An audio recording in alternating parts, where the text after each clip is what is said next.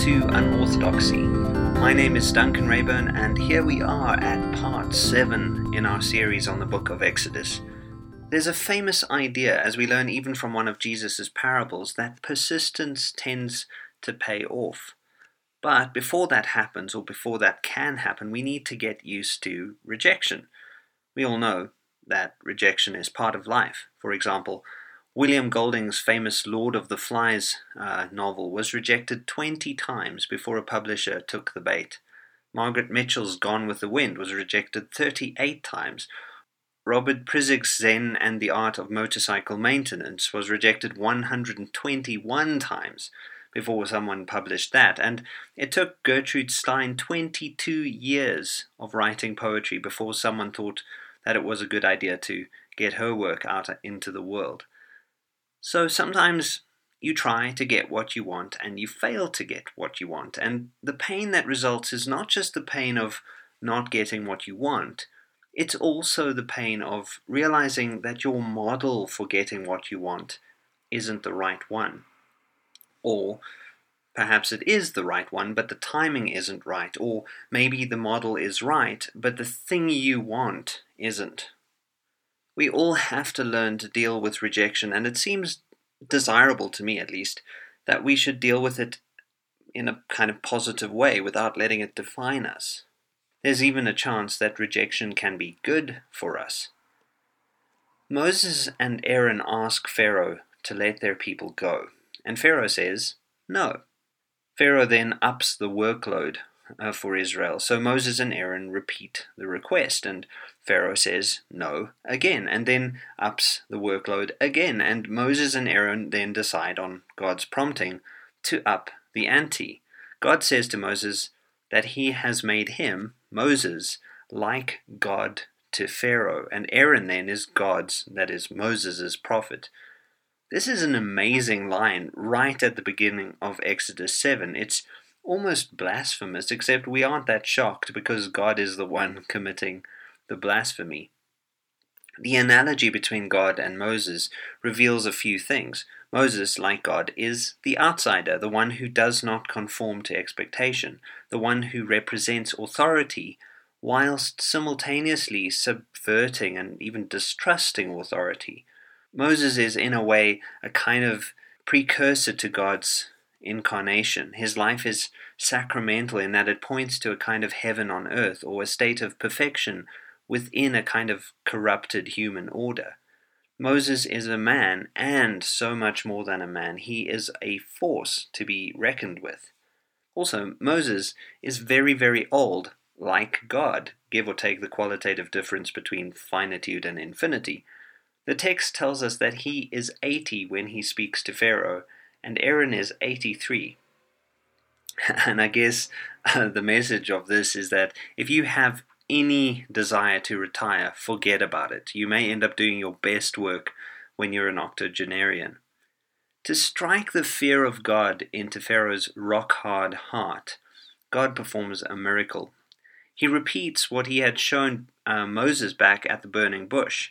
Since Aaron is the prophet in this scene and Moses is God, Aaron casts his rod down on the ground right in front of the Pharaoh, and immediately the overgrown twig turns into an overgrown snake.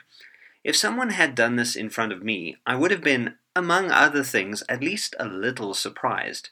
But Pharaoh is completely unperturbed. He calls to his resident wizards, because every pharaoh has a few resident wizards, and he tells them to repeat what they see in front of them.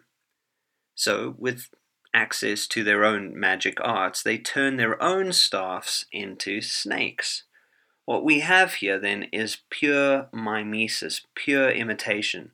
What is done by one is copied by others.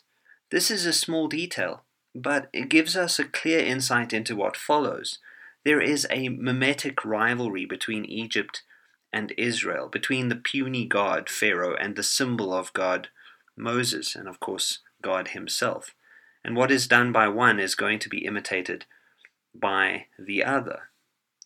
The fact that the wizards imitate this act of God is an indication of how evil always at first takes the same shape as the good. but not in exactly the same way. The serpent that is Aaron's staff is one, it's singular, but the serpents of the Egyptian wizards are multiple.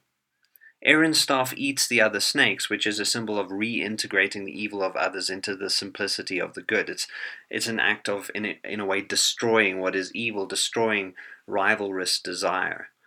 And part of what this hints at is the idea that what has been given over to evil by being, in a way, a bad imitation of what is good is never completely beyond redemption, no matter how terrible it may be. God then tells Moses to tell Aaron to take his staff and stretch it out over the waters of Egypt, because Pharaoh is not impressed by this whole snake show display thing. The result is that all water everywhere turns into blood, even water in jars of wood and stone. And this ends up killing the fish. The Egyptian magicians, already in a rivalrous state of mind, repeat this act. If there were any water left, they found a way to turn it into blood too. And if you're paying attention to this is actually a joke, because they are using their magic to sabotage themselves, even further than what has already been done. And well, I think this is a highly perceptive thing to observe about human nature in general. People will often repeat wrongs done against themselves in a way that further contributes to their own already poor state of being. I think this is one of the meanings of the so-called Matthew effect in sociology, which states that, well, this is actually from the New Testament, to those who have, more will be given, and to those who have not, even what they have will be taken away. The idea is that it's natural to internalize the desires that have led you into your current state, whether positive or negative. If the field of desires surrounding you denigrate your being, make you feel less than you are, well, you will in all likelihood end up repeating those desires. You will end up exacerbating that state of denigrated being. And if the field of desires surrounding you has elevated you and built you up, well then you're probably going to end up repeating those desires, and you will continuously then be built up. So if you have, more will be given to you, and if you have not, even what you have will be taken away. This idea, for interest's sake, has a mathematical complement in the form of Kolmogorov complexity. If we take the plagues that result from this mimetic duel between Egypt and God's people symbolically, especially through the lens of mimetic theory, we end up noticing that the plagues are more than likely symbolic of what René Girard refers to as a sacrificial crisis. Rivalrous desires imitated between two or more people, or two or more small groups of people, or two or more groups of people, larger groups too, easily escalate. What starts as a simple gesture, like, one good turning of a rod into a serpent deserves another sort of thing, turns into a colossal mimetic force field of conflicts. And that is, in this story, rivers flowing with blood. So what starts as a very simple thing becomes much, much bigger. It escalates. As this would suggest, what we're reading here in this story may not be a literal event of water turning into a blood bath, but a symbolic indicator of violence erupting between Egypt and Israel. The slaves may just have decided to revolt. The water turning into blood image is one symbol out of many indicating peace giving way to violence. This is evident in the later plagues then. Pharaoh remains obstinate. So what follows is another 9 plagues. After blood, a plague of frogs. After the frogs, gnats. After gnats, flies. After flies, the death of Egypt's livestock. Horses, donkeys, sheep, cows, goats, and so on. After the livestock, painful boils. After the boils, hail. After the hail, well, actually at this point, Pharaoh decides that he's been in the wrong, and he tells Moses that he gives up. He's really willing, he says, to let the people go. The strain on Egypt and obviously on Pharaoh's psyche has just been too much. The mimetic rivalry between Egypt and Israel has escalated completely out of proportion, and Egypt needs a break. Moses tells Pharaoh that all the calamity faced by Egypt will stop immediately when he lets the people of Israel go. I mean, one of the obvious reasons for this is there will be no enemy to fight if they're not there to fight. So, that's one reason for the calm to set in. Unfortunately, when the plagues do in fact stop, Pharaoh changes his mind and he decides he would like to keep his slave labor. Before we get to what comes next in the story, let's look at another interpretation of the plagues, just because I think it's really illuminating. It's the idea that many of the plagues represent the God of Israel's punishment on Egyptian gods, not just on Egypt, but on their gods. Water turning into blood may be symbolic of God's judgment on Hapi, the god of the Nile, and the plague of frogs may have been a judgment on Heket, the goddess of water, fertility and renewal, and so on. Another way to look at this is through the lens of the insight that our attention to anything will allow that thing to be good for us in accordance with the proportion with which we attend to it. I realize that's a very long-winded way of saying it, so let me repeat that. I think it's an insight that I've found very helpful. Our attention to anything will allow that thing to be good for us in accordance with the proportion with which we attend to it. For example, if I drink a bit of wine in proportion to my own bodily being, the wine will be good. It will be a pleasure to drink it. If I drink more than what I can handle, there will be consequences. If I continue to drink copious amounts frequently without restraint, for whatever reason or lack of a reason, the god of wine will become a demon, and more literally speaking, an addiction. The addiction is not a sign that the wine is bad, or even that the god of wine is evil, but that I have made absolute what should have remained relative. In fact, my attention to the thing would have distorted in such a way that what was supposed to be good will in fact then be bad for me. I'm actually echoing an idea put forward really beautifully by David Foster Wallace in his very famous speech, This is Water, which you should listen to in its entirety because I think it's one of the best commencement addresses I've ever heard. I'll quote Wallace here at length because I think what he has to say is really pertinent to the story that we're in fact delving into. He says this: "In the day-to-day trenches of adult life, there is actually no such thing as atheism. There is no such thing as not worshipping. Everybody worships. The only choice we get is what to worship. And an outstanding reason for choosing some sort of God or spiritual type thing to worship, be it JC or Allah, be it Yahweh or the Wiccan Mother Goddess or the Four Noble Truths or some infrangible set of ethical principles, is that pretty much anything else you worship will eat you alive. Then you will never have enough, never feel you have enough. It's the truth. Worship your own body and beauty and sexual allure, and you will always feel ugly. And when time and age start showing, you will die a million deaths before they finally plant you.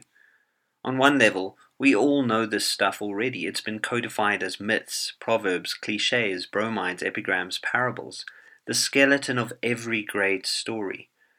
The trick is keeping the truth up front in daily consciousness. Worship power, and you will need ever more power over others to keep the fear at bay. Worship your intellect, being seen as smart. You will end up feeling stupid, a fraud, always on the verge of being found out, and so on. Isn't that brilliant? It's so, so good. Egypt, in some respects, represents the principle of disproportion that I think all of this gets to. Everything is out of whack. Some people are doing just fine, others are doing terribly, some are sitting pretty while others are in a kind of torment. But I'm starting to think more and more these days that the issue of proportion is at the heart of many, even all of the problems we are faced with in the world today. Proportion is not something we are as human beings naturally gifted to maintain. I mean, anyone you speak to talks about how they're struggling to balance their lives. Well, the fact is that I don't know anyone who has a perfectly balanced life. In fact, any object of our attention is already out of proportion with the rest of life. If you simply pay attention to something, it occupies your field of perception in a way that seems absolute. It's already too big just by focusing on it in a way. Our ordinary mode of perceiving easily misleads us into regarding what is most immediate as if it is actually most ultimate. I think this is actually part of what makes it so easy to generate an echo chamber on any social media platform or in your social relationships, in addition, of course, to the algorithms supplied and ready-made for us. Well, the plagues are a powerful symbol of disproportion. They are not so much sent by God, they are that in the story, obviously, but they are also examples of how God might end up giving us exactly what we want, in keeping with the proportion that we absorb things in, which is already, as I said, out of proportion.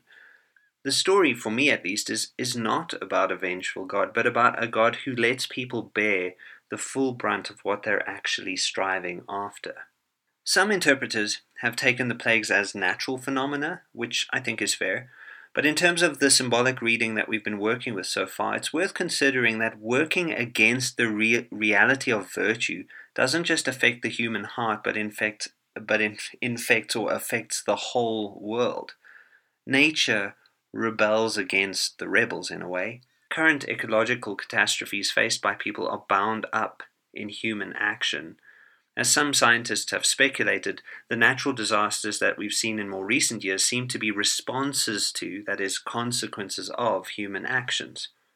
The idea that there is a simple distinction between human beings and nature is no longer tenable. The state of humanity is the state of nature. I want to briefly return to an idea here that I've already mentioned because it comes back in the story, and that's the idea of God hardening Pharaoh's heart. At first, as the story goes, Pharaoh is the one who is making the call about what happens. Then, the story tells us that God does in fact at a point harden Pharaoh's heart. He seems to intervene and interrupt in his free will processes, so to speak. And then, as we've just come to, we have moments in which Pharaoh does have a chance to make a decision again. The rabbis read the idea of God hardening Pharaoh's heart as an indication of God's mercy, which I think is quite a fresh way of seeing it. Often, if we have an opportunity to fully experience the trauma of our own actions, the consequences of our own actions, we have a stronger chance of ultimately choosing to do the right thing. The poison, in a way, becomes the cure. Sometimes, in fact, the only way to know that you've had enough is when you've had too much.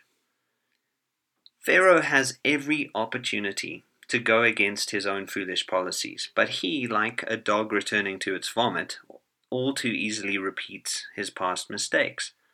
We should be paying very close attention to this, of course, because we too are capable of returning to our own idiocy. There's actually a psychoanalytic notion that when what we're doing isn't working, often we'll end up wanting more of the same. We all too quickly will decide in favor of more of what doesn't work, which is really silly, but when you really pay attention to human behavior, you'll see how true this is. People, instead of dialing down what isn't working, turn the volume up on it in a way. Because Pharaoh has decided yet again against the God of Israel, God hardens his heart yet again, and he follows that up with a few more plagues, locusts and then darkness. This, quite obviously, infuriates Pharaoh. He tells Moses that he needs to depart from him and never appear before him again.